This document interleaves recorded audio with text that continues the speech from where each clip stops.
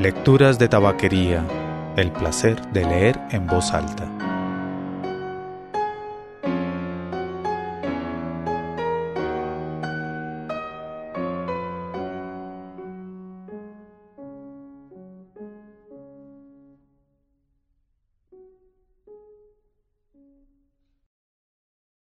Soy Mauricio Duque Arrubla. Usted escucha Lecturas de tabaquería, el podcast de lecturas en voz alta. Si desea escribir, puede hacerlo a mauricio@lecturasdetabaquería.com.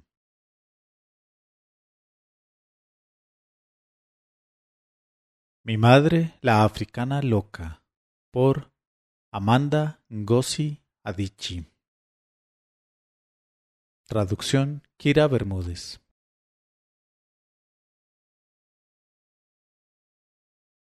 Aclaración. Chimamanda se hacía llamar Amanda en aquella época en que estaba recién llegada a Estados Unidos, y así firmó este relato.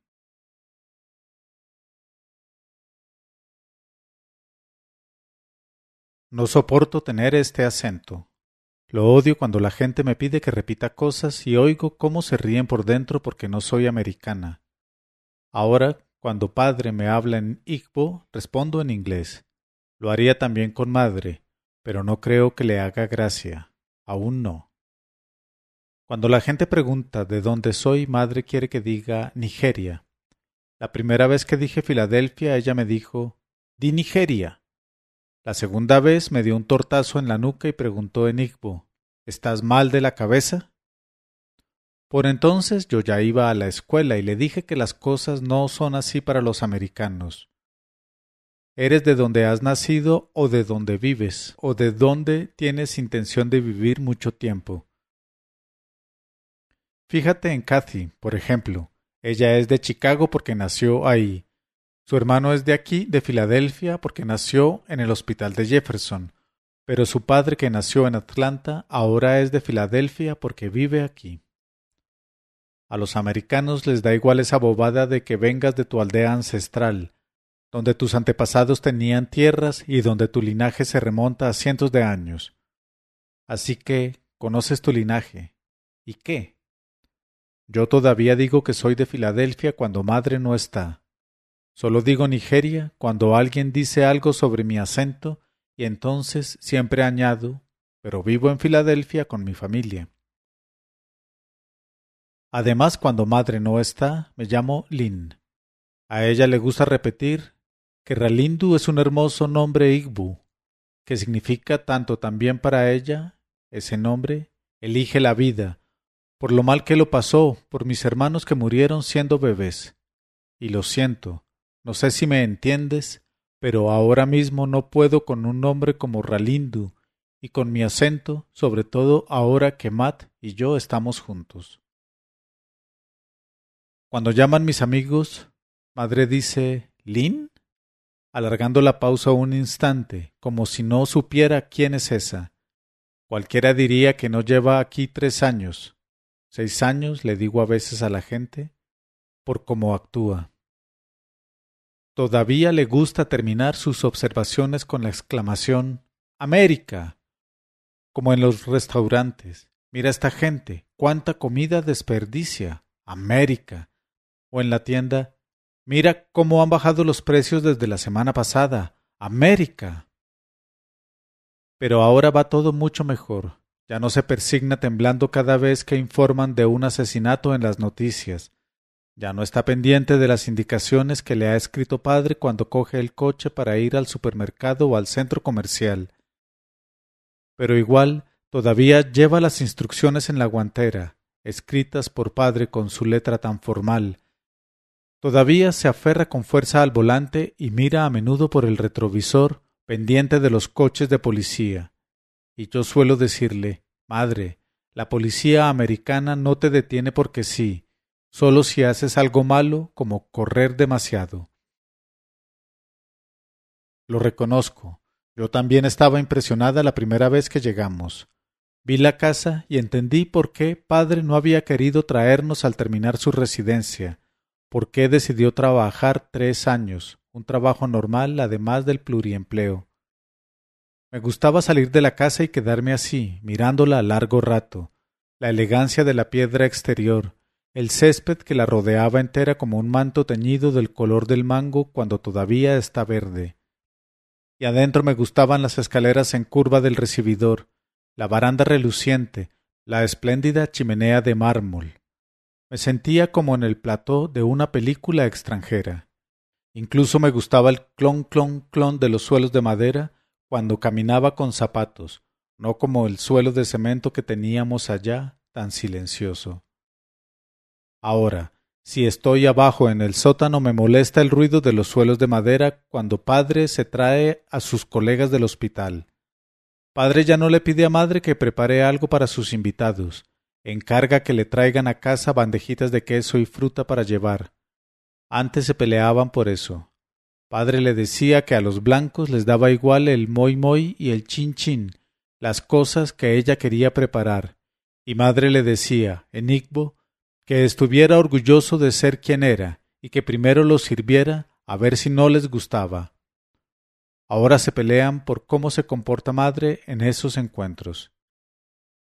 Tienes que hablarles más, dice padre, que se sientan a gusto, y deja de hablarme en Igbo cuando están aquí.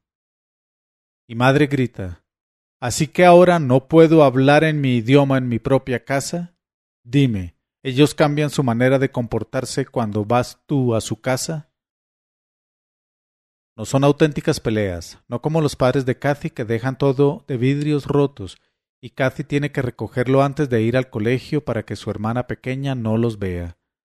Madre todavía se levanta temprano para dejarle la camisa a padre sobre la cama, para hacerle el desayuno y ponerle el almuerzo en la fiambrera. Padre cocinaba cuando estaba solo. Vivió solo en América casi 7 años. Pero ahora de repente resulta que no puede cocinar. Ni siquiera puede ponerle la tapa a una olla, no, ni siquiera puede servirse él mismo de una olla. Madre se escandaliza con solo que se acerque a la cocina. Has cocinado bien, chica, dice padre en Igbo después de cada comida. Madre sonríe y sé que ya está maquinando la próxima sopa que va a cocinar. ¿Qué nuevas verduras probar? Todas sus comidas tienen una base nigeriana, pero le gusta experimentar y ha aprendido a improvisar con aquellas cosas que no están en la tienda africana. Patatas al horno en lugar de ede, espinacas en lugar de ugu. Incluso encontró la manera de preparar el cereal de farina para que tuviera la consistencia del fufu. Eso fue antes de que padre le enseñara cómo ir a la tienda africana donde tienen harina de cazaba. Ya no se niega a comprar pizza y patatas fritas congeladas, pero todavía gruñe cada vez que las como, y todavía dice que esa comida tan mala te chupa la sangre. Cuando cocina una sopa nueva, que es casi cada día, me la hace comer. Me observa mientras amaso unas bolas flácidas con el fufu y las sumerjo en la sopa espesa. Incluso se me queda mirando la garganta mientras trago para ver si bajaban las bolas y se quedaban abajo. Creo que le gusta cuando viene gente a la que yo llamo invitados accidentales, porque siempre se muestran tan efusivos con su cocina. Siempre son nigerianos, siempre recién llegados a América. Buscan nombres en el listín telefónico, buscan a nigerianos. Los que son Igbo le dicen a padre que les da ánimos ver un nombre Igbo, como ese, después de las columnas de Yorubas, los Adebisis y Ademolas. Pero claro, añaden mientras engullen los plátanos fritos de madre, en América todos los nigerianos son hermanos. Cuando madre me obliga a salir a saludarlos, respondo en inglés cuando ellos hablan en Igbo, y pienso que no deberían estar aquí, que están aquí solo por el accidente de que somos nigerianos. Suelen quedarse solo unos días hasta que deciden qué hacer. Padre es firme en eso, y hasta que se marchan, nunca les hablo en Igbo. A Kathy le gusta venir a conocerlos, le fascinan, habla con ellos, les pregunta por sus vidas en Nigeria. A esa gente le encanta hablar de lo víctimas que son, de cómo sufrieron a manos de los soldados, jefes, maridos, familia política. En mi opinión, Kathy les tiene demasiada simpatía. Una vez incluso le dio un currículum a su madre que se lo dio a otra persona que contrató al nigeriano. Kathy es wise. Es la única persona con la que puedo hablar de todo, pero a veces pienso que no debería pasar tanto rato con nuestros invitados accidentales, porque se pone igual que madre, sin el tono de regañina, pero me dice cosas como «deberías estar orgullosa de tu acento y de tu país». Yo digo que sí, que estoy orgullosa de América. Soy americana aunque solo tenga, todavía, la tarjeta verde. Lo dice de Matt también, que no debería esforzarme tanto en ser americana por él, porque si fuera auténtico yo le gustaría igual. Lo dice porque yo le pedía que me dijera palabras, quería practicar y pillar bien las inflexiones americanas. Ojalá Nigeria no hubiera sido una colonia británica. Es tan difícil quitarse esa manera de pronunciar mal las palabras. Por favor, he visto cómo se ríe Matt del chico indio que tiene un nombre que nadie sabe pronunciar. El pobre chaval tiene un acento tan marcado que ni siquiera se le entiende cuando dice su nombre. Al menos en eso soy mejor que él. Matt ni siquiera sabe que me llamo Ralindu. Sabe que mis padres son de África y cree que África es un país y poca cosa más. Al principio me gustó el brillante tipo dormilona que lleva en la oreja izquierda. Ahora es todo él, incluso su manera de caminar con las piernas muy por delante del resto del cuerpo. Tardó un poco en fijarse en mí. Kathy me ayudó. Se acercaba a él descaradamente y le pedía que se sentara con nosotras para comer. Un día le preguntó, «Lynn está buena, ¿verdad?» Y él dijo que sí. A ella no le gusta Matt, pero bueno, a Kathy y a mí no nos gustan las mismas cosas, por eso nuestra amistad es tan auténtica. Madre era muy precavida con Kathy. Decía, «Ngwa, no te quedes tanto rato en su casa, no comas ahí tampoco, van a pensar que en casa no tenemos comida». De verdad creía que los americanos tienen los mismos cuelgues estúpidos que la gente de su país. No se visita tan a menudo a la gente a menos que te devuelvan la visita. No vaya a ser que quedes mal. No se come tan a menudo en casa de la gente si no vienen a comer a la tuya. Venga ya. Llegó incluso a prohibirme que visitara a Kathy durante casi un mes, hace un par de años. Era nuestro primer verano aquí. En el colegio habían organizado una barbacoa familiar. Padre tenía guardia en el hospital, así que fuimos solas, madre y yo. ¿Le servían de algo a madre los ojos que tiene en la cara? ¿No se daba cuenta de que en verano las americanas vestían pantalón corto y camiseta? Aquel día se puso un vestido tieso, azul, con grandes solapas blancas. Ahí estaba ella con las demás madres, todas chic con sus tops y sus shorts. Parecía una mujer extraviada, emperifollada para una barbacoa. La evité casi todo el rato.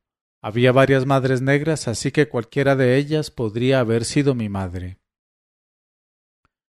Esa noche en la cena le dije, «La madre de Kathy me ha pedido que la llame Miriam». Levantó la vista con una pregunta en los ojos. «Miriam es un nombre de pila», dije yo. Entonces me atreví rápida. «Yo creo que Kathy debería llamarte Chica».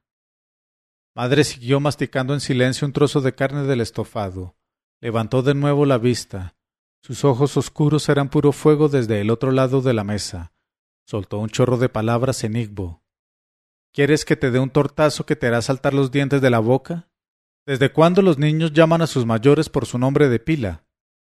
Le pedí perdón y bajé la vista, amasando las bolas de fufu con más cuidado que nunca. Mirarla a los ojos la incitaba a cumplir sus amenazas. Después de eso no pude ir a casa de Kathy durante un mes, pero madre dejó que Kathy viniera a la mía. Kathy se reunía con madre y conmigo en la cocina y a veces ella y madre pasaban horas charlando sin mí. Ahora Kathy no le dice hola a madre, le dice buenas tardes o buenos días, porque madre le ha dicho que los niños nigerianos saludan así a los adultos. Además, no la llama señora S, la llama tía. Ella cree que madre es genial por muchas cosas, por su manera de caminar majestuosa o su manera de hablar melodiosa. Madre ni siquiera se esfuerza en decir las cosas a la manera americana. Todavía dice palabras que solo usan los ingleses, por el amor de Dios. O porque madre me abrazara cuando me vino la regla. ¡Qué gesto tan cariñoso! La madre de Cathy se limitó a decir «oh» y salieron juntas a comprar compresas y bragas. Pero cuando madre me abrazó hace 2 años apretándome contra ella como si hubiera ganado una carrera importante, no me pareció para nada un gesto cariñoso. Quería apartarla. Su olor era agrio como la sopa de un ugbu. Me dijo que era una gran bendición, que algún día traería niños al mundo, que tenía que cerrar bien las piernas para no avergonzarla. Yo sabía que luego ella llamaría a Nigeria y se lo contaría a mis tías y a Mama Nukbu, y entonces hablarían de los niños fuertes que algún día yo traería al mundo, del buen marido que encontraría.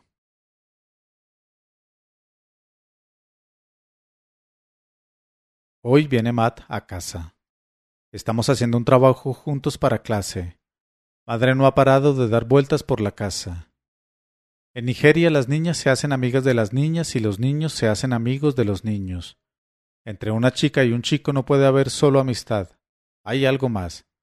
Le explico a madre que en América es diferente, y ella dice que lo sabe. Pone un plato de chin chin recién frito en la mesa del comedor donde trabajaremos Matt y yo. En cuanto sube las escaleras me llevo el chin chin a la cocina. Me imagino la cara de Matt cuando diga ¿qué coño es eso? Madre reaparece y vuelve a poner el chinchín. Es para tu invitado, dice. Suena el teléfono y rezo para que esté ocupado largo rato. Luego suena el timbre y ahí está Matt, con su tachuela brillante en la oreja y una carpeta en la mano. Matt y yo estudiamos un rato. Madre entra y cuando él le dice hola, ella se lo queda mirando fijamente. Hace una pausa y luego dice, ¿cómo está usted? Pregunta si ya casi estamos y lo dice en Igbo. Antes de contestarle que sí, hago una pausa larga para que Matt no piense que la entiendo bien cuando habla en Igbo. Madre sube las escaleras y cierra la puerta de su dormitorio. Vamos a tu habitación a escuchar música, dice Matt al cabo de un rato. Tengo el cuarto muy desordenado, digo yo, en lugar de mi madre nunca dejaría que un chico entrara en mi habitación. Vamos al sofá, entonces. Estoy cansado. Nos sentamos en el sofá y me mete mano bajo la camiseta. Le sujeto la mano. Solo por encima de la camiseta. Venga, dice él. Su respiración es tan urgente como su voz. Lo suelto y desliza la mano como una serpiente bajo mi camiseta. Se cierra sobre un pecho enfundado en el sujetador de nylon. Luego, rápido, se abre camino hasta mi espalda y me desabrocha el sujetador. Matt es un crack. Ni siquiera yo puedo desabrocharme el sujetador tan rápido con una sola mano. Su mano vuelve serpenteando hacia adelante y se cierra sobre el pecho desnudo. Gimo, porque me gusta la sensación y sé que eso es lo que se espera de mí. En las películas, las mujeres siempre ponen cara de éxtasis más o menos a estas alturas. Ahora se ha puesto frenético, como si tuviera fiebre, malaria. Me empuja hacia atrás, me levanta la camiseta hasta juntarla toda en torno a mi cuello, me quita el sujetador. Siento un frescor repentino en mi torso expuesto, una humedad pegajosa y cálida en el pecho. Una vez leí un libro en el que un hombre chupaba tan fuerte el pecho de su mujer que no dejó nada para el bebé. Matt chupa como ese hombre. Entonces oigo abrirse una puerta. Aparto la cabeza de Matt y me estiro la camiseta. No tardo ni un segundo. Mi sujetador, un blanco de espanto contra el sofá de cuero curtido, brilla ante mis ojos. Lo meto detrás del sofá justo cuando entra madre. ¿No es hora de que se vaya tu invitado? Pregunta Enigbo. Tengo miedo de mirar a Matt. Tengo miedo de que tenga leche en los labios. Ya está a punto de marcharse, digo en inglés. Madre sigue ahí de pie. Le digo a Matt, creo que es mejor que te vayas. Él se pone de pie, recoge los papeles de la mesa. Vale, buenas noches. Madre está inmóvil mirándonos a los dos. Te está hablando, madre. Te ha dicho buenas noches. Ella asiente con la cabeza, cruza los brazos, mira fijamente. De pronto suelta un chorro de palabras en Igbo. Estaba loca de dejar que un chico se quedara tanto rato. Y el sentido común, ¿dónde lo tenía? ¿Cuándo nos levantamos de la mesa del comedor para sentarnos en el sofá? ¿Por qué estábamos sentados tan juntos? Matt se va hasta la puerta arrastrando los pies, mientras ella habla. Lleva las bambas descordadas y se oye el batir de los cordones cuando camina. Hasta luego, dice desde la puerta. Madre encuentra el sujetador detrás del sofá casi enseguida. Se queda mirándolo fijamente mucho rato antes de pedirme que me vaya a mi cuarto. Sube al cabo de un momento. Aprieta los labios con firmeza. Chipu FG, dice, quítate la ropa. La miro, sorprendida, pero me desvisto lentamente. Todo, dice cuando ve que aún tengo puestas las bragas. Siéntate en la cama, abre las piernas. Siento el corazón en los oídos latiendo desbocado, metiendo en la cama, las piernas abiertas. Se acerca, se arrodilla frente a mí, y veo lo que tiene en la mano. Ose Nzuka, los pimientos picantes secos y arrugados que nos envía Mama Nukwu de Nigeria en pequeños frascos, que eran originalmente de curry o tomillo. ¡Madre, no! ¿Ves este pimiento? Pregunta. ¿Lo ves? Esto es lo que le hacen a las chicas promiscuas. Esto es lo que le hacen a las chicas que usan el cerebro que tienen entre las piernas en lugar del que tienen en la cabeza. Me acerca tanto el pimiento que me hago pis ahí mismo. Siento el colchón mojado, cálido, pero no me lo mete. Ahora grita en Igbo. La miro. Cómo resplandecen sus ojos de carbón con las lágrimas y yo quiero ser Kathy.